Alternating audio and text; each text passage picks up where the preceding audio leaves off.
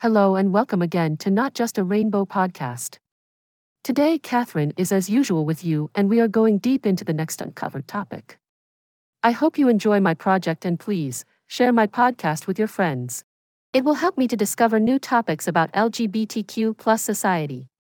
Okay, let's start. Mike Johnson's election to Speaker of the U.S. House of Representatives has repeatedly revealed his unwavering stance against the LGBTQ plus community. Most recently, he shared the common notion that the Roman Empire was brought down due to homosexuality. For years, homophobic people have been repeating the myth that the ancient Roman Empire was overly queer, leading to its downfall. However, historians have debated the truth of this allegation. While most of them agree that some degree of homosexual activity was tolerated in Rome, there is still much disagreement on the extent of acceptance.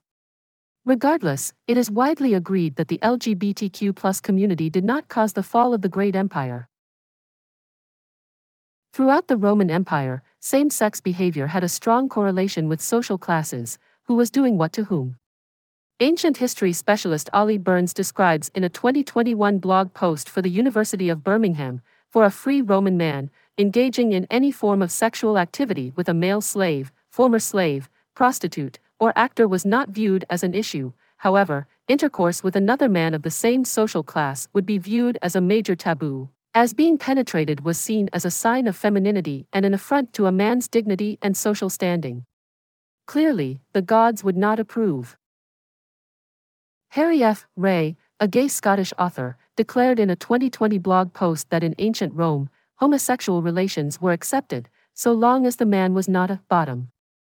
In his words, it was normal to have sexual relations with other men, slaves, prostitutes, or other non-citizens. The issue for Romans, unlike for the Greeks, was whether or not the man was a bottom or a top. He went on to point out that regardless of the sex of the partner, too much sexual activity or bottoming was not viewed favorably. Burns and other scholars have observed that homosexuality was not perceived as an identity in ancient Rome. Burns discussed how Latin has no words for homosexuality or heterosexuality, suggesting that the Romans could have adopted Mike Johnson's view that being gay is something one does, not something one is. However, modern people who are part of the LGBTQ+ community and their allies know that this is an erroneous concept. Burns suggested that teenage boys were the most appropriate partners for mature men, and referenced the possible tragedy of the death of Antinous, a beloved of Emperor Hadrian. Though there are theories that the drowning of Antinous was not accidental, but instead a result of the fact that the young man was becoming too old to be socially accepted in the relationship, it appears unlikely that Hadrian was responsible, as he was said to be intensely grieved by Antinous's death and even deified him after his passing. It has been suggested that a number of Roman emperors had romantic involvements with people of the same gender, including Trajan, Nero, and Julius Caesar. According to Ray, there is a high likelihood that almost all of them had a same-sex relationship. Out of the 70 rulers that reigned throughout the 500 years of the Roman Empire, it can be confidently asserted that only Claudius was heterosexual. In the male-dominated society of the empire, not much is known, or speculated, about relationships between women. However, the closeness between Hadrian's wife, Sabina, and her lady-in-waiting, Julia Balbilla, has stirred up questions. As a poet, Balbilla praised the beloved figure of our queen in one of her verses. Francis Grew, the senior archaeology curator at the Museum of London, has even pondered if the two were lovers, as well as confidants. Elagabalus, who ruled the Roman Empire from the tender age of 14 to 18, was undoubtedly one of the most flamboyant emperors of all time. Described as a twink of their time, Elagabalus may have been non-binary or even a transgender woman. During their brief reign, they went through 4 marriages, once even to a male chariot driver. In addition to this, they were often seen wearing makeup, wigs, and dresses, and were known to use female pronouns. To top it all off, they offered vast amounts of money to any doctor who could perform bottom surgery on them. Elagabalus was brought to power by their own grandmother, who later ordered their assassination. Edward Gibbon's work, The History of the Decline and Fall of the Roman Empire, painted Elagabalus as a depraved and incompetent leader, and consequently shouldered much of the blame for the fall.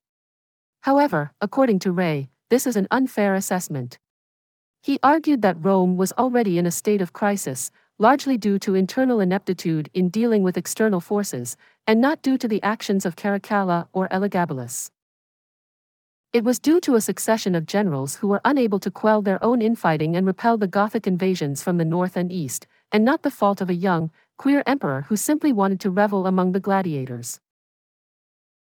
Some historians have kept the idea alive that the fall of the Roman Empire was due to the presence of homosexuals.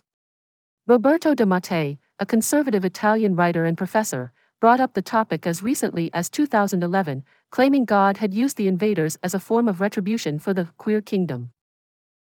He stated on a radio show that year that the entrance of the barbarians was seen as a punishment for this immoral act. It's well known that effeminate men and homosexuals have no place in the kingdom of God. The fact that homosexuality was not common among the barbarians is proof that God's justice exists through the course of history. De Mattei was met with a great deal of criticism for his statements.